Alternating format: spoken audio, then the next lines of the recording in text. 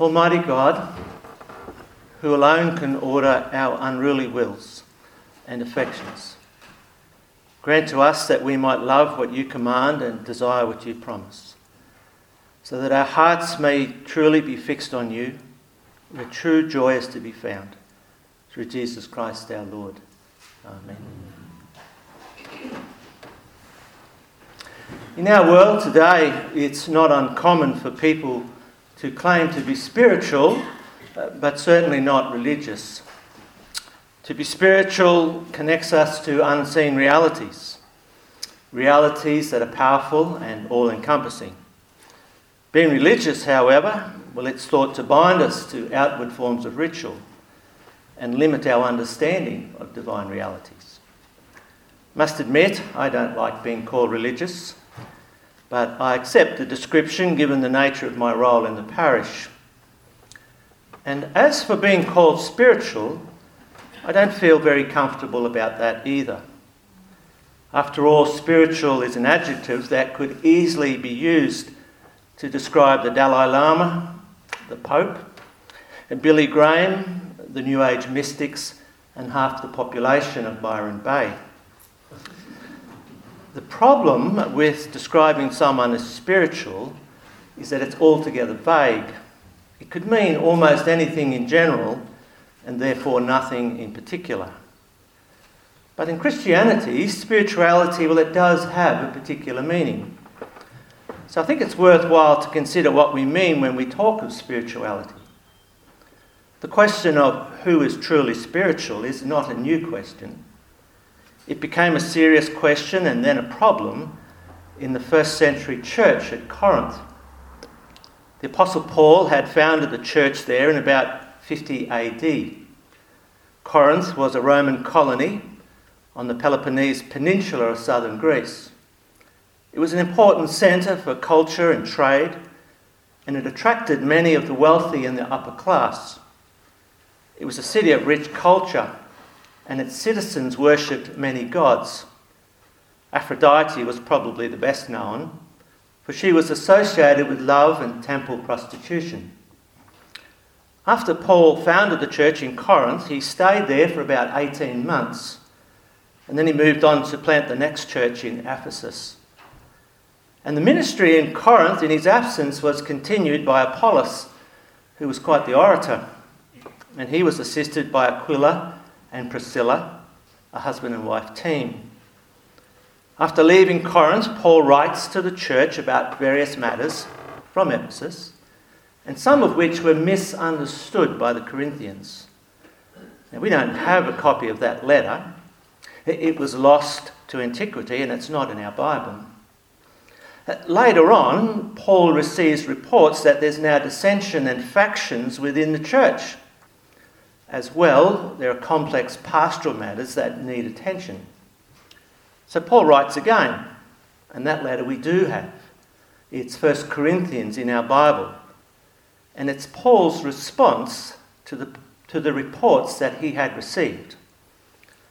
In a sense, it's Paul's answer to the question of, what does it mean to be truly spiritual?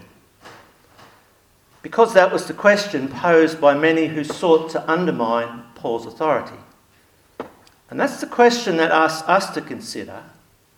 What does true spirituality actually look like in practice?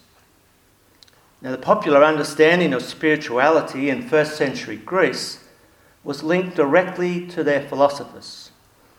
It was common at the time for philosophers to make a living by travelling around and proclaiming their own brand of wisdom for life. Wannabe philosophers with academic pretensions would attach themselves to these blokes and follow them around. It was a form of one-upmanship.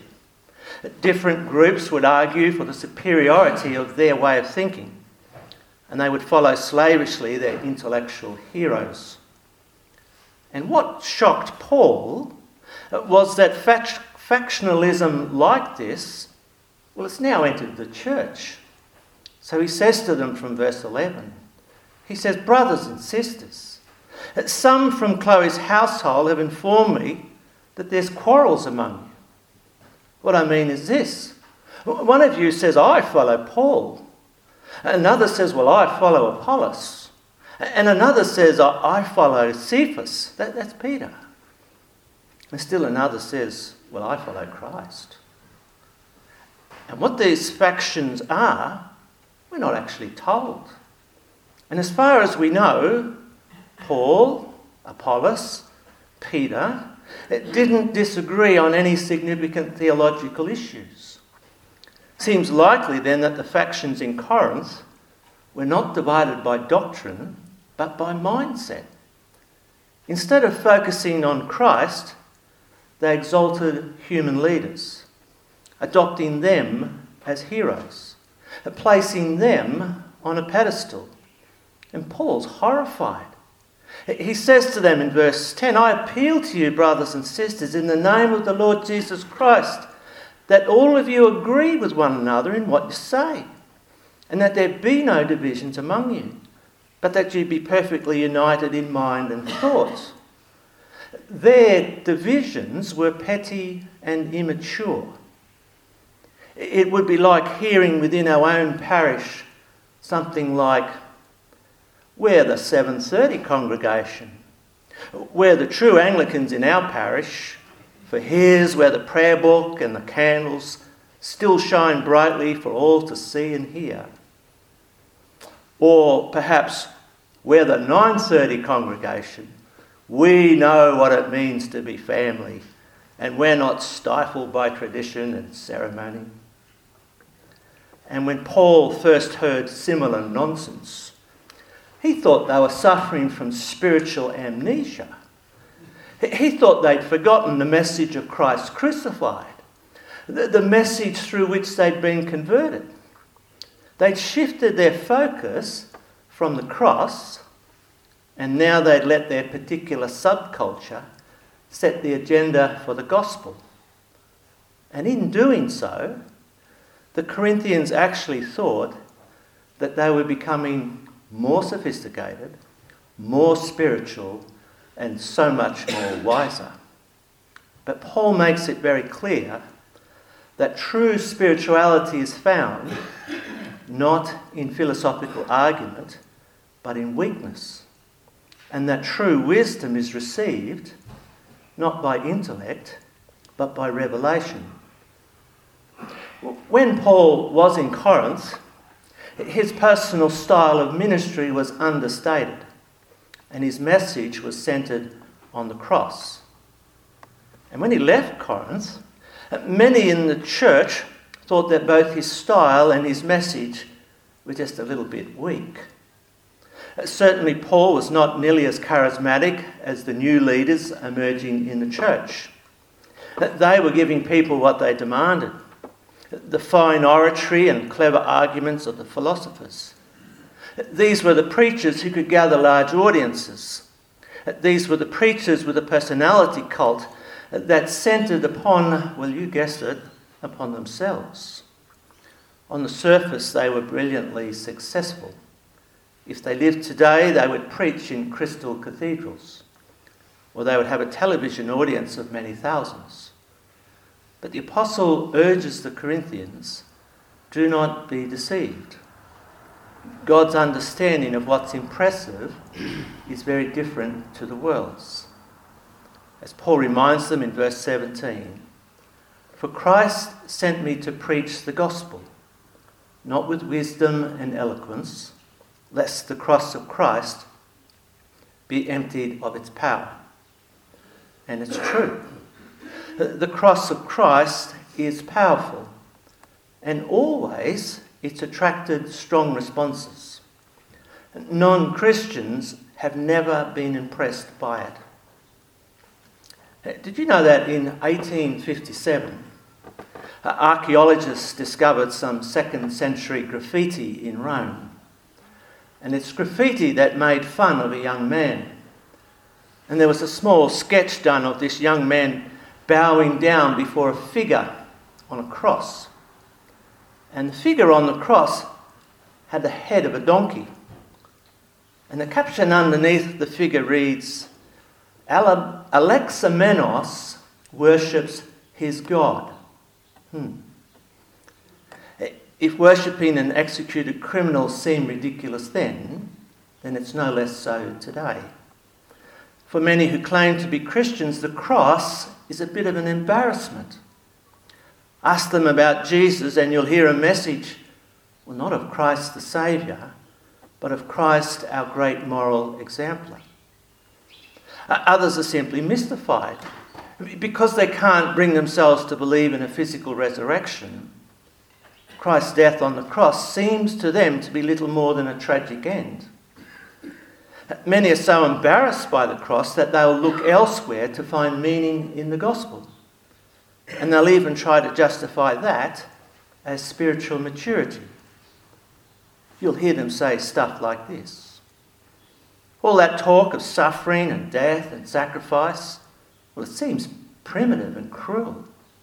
We, the mature and the wise, we can see past that. After all, true spirituality is found not in primitive sacrifice, but in our hearts. And that's what Jesus has been trying to teach us all along. And when you think about it, isn't that what all religions are trying to do? Now that's an attractive message. It sounds so wise and so inclusive. There's that word. But it's not the message of the gospel, it's the message of the world. A good test, therefore, of any movement or message that claims to be spiritual is to ask, does this point me to the crucified Christ? Does it exhort me to faith and repentance for the forgiveness of sins? Does it encourage me to grow in the knowledge and love of Christ Jesus the Lord? And if it does none of those, then it's certainly not a message from the Holy Spirit, however impressive it may seem. The message of the gospel is a message of the cross. Nevertheless, it's not self-evidently attractive. Certainly the cross is not a message that the world is looking for. As Paul says in verse 22, Jews demand miraculous signs and Greeks look for wisdom. And it's true. Many today still refuse to believe unless there's some miraculous proof provided for their benefit. Others, like the Greeks, look for a version of Christianity that satisfies them intellectually, preferably something that fits in with the current world's mindset. But as Christians, we cannot give them that sort of a message. That would be to emasculate the gospel and rob it of any power that it has to save. In 1951, Richard Niebuhr said this. He said, a liberal gospel as such would present us a God without wrath, who brought men without sin into a kingdom without judgment through the ministrations of a Christ without a cross. Who needs a saviour if sin and judgment are not the problem? But they are the problem, and they're a very real problem. So as Paul says from verse 23, we must preach Christ crucified, a stumbling block to the Jews and foolishness to the Gentiles. And when we do preach the gospel of the cross, we will be seen as foolish and weak. And foolish and weak we are. For in the proclamation of the gospel, there is no place for triumphalism. The gospel is not a declaration from the wise to the foolish. Whatever understanding or knowledge or insight that we may have, it has come to us as a gift from God. We've been brought from dead in our trespass and sin to alive in Christ Jesus. And that's happened by the mercy of God, by the cross of Christ, and by the regeneration of the Holy Spirit. So there is every reason to be grateful and joyful, but absolutely no reason to be triumphant. And nor is the gospel a declaration from the strong to the weak. For the gospel turns worldly wisdom and religion on its head. Salvation is not for the few that are righteous, wise and strong, but for we the many who are sinful, foolish, and weak. Jesus didn't lead a charge and say, "Follow me." He didn't tell us to conquer our fears and look deep within ourselves to find meaning and courage.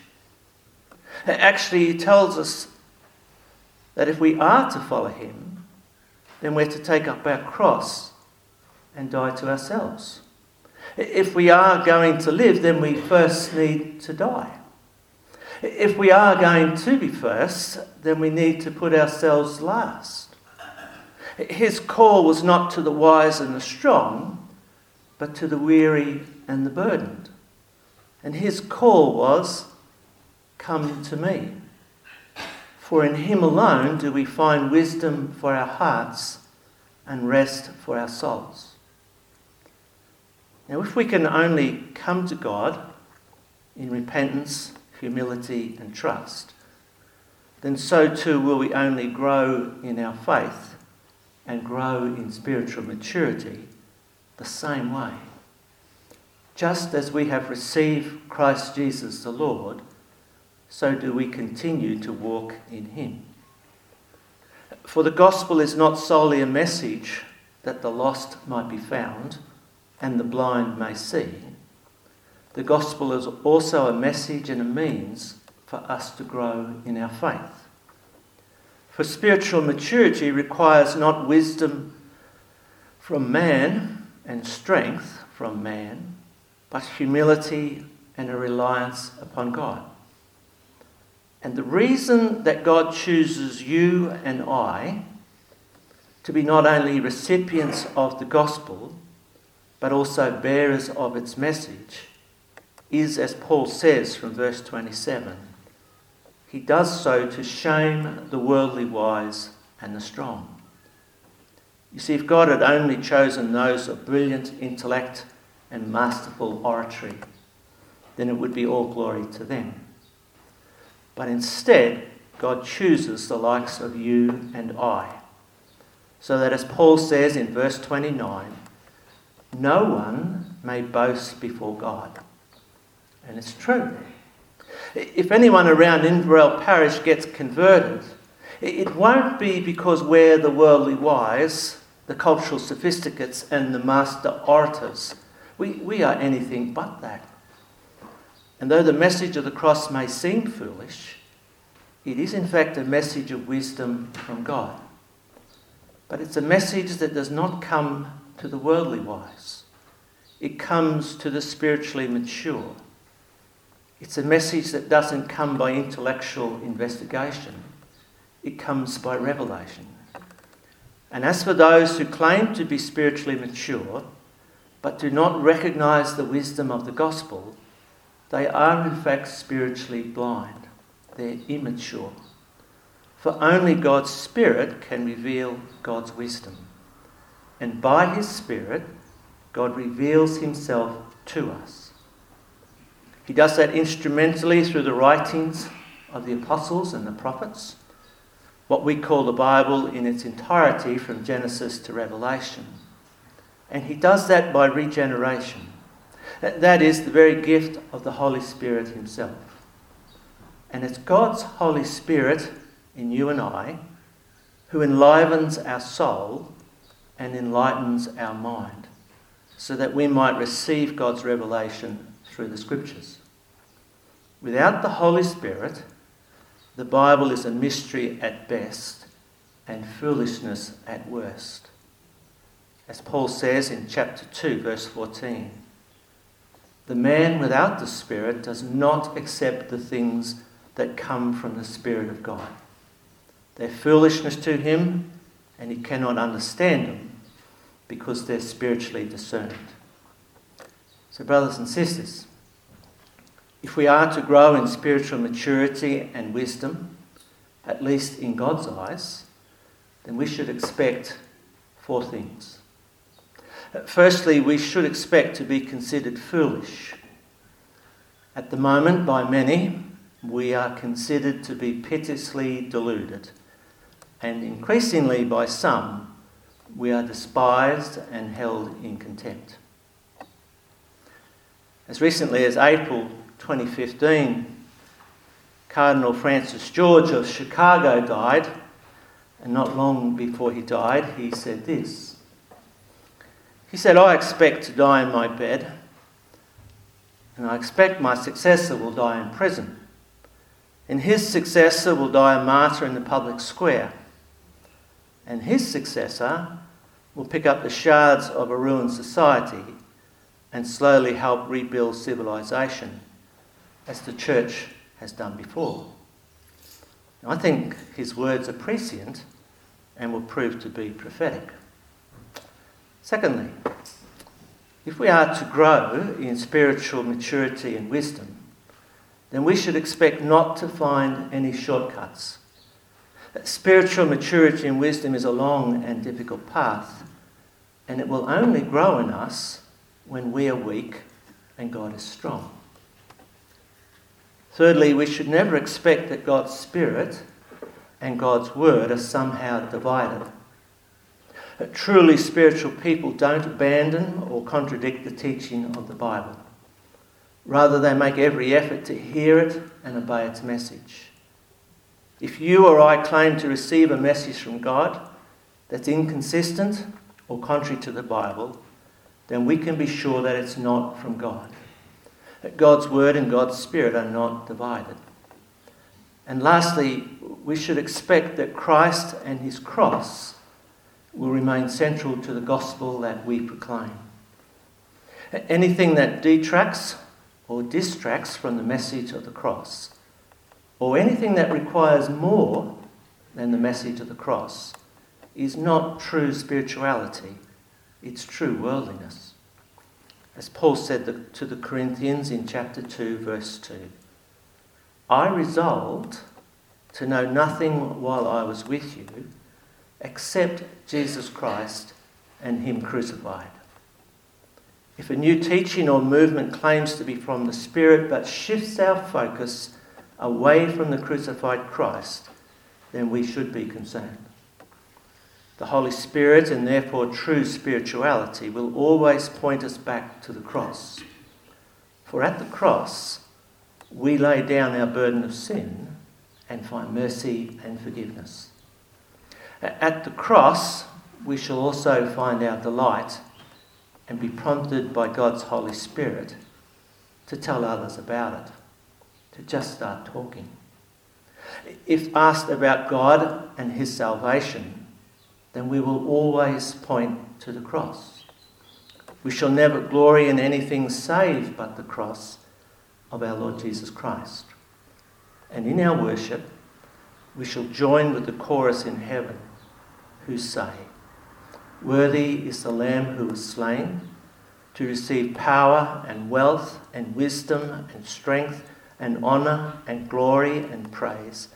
To him who sits on the throne and to the Lamb be praise and honour and glory and power forever and ever. Amen."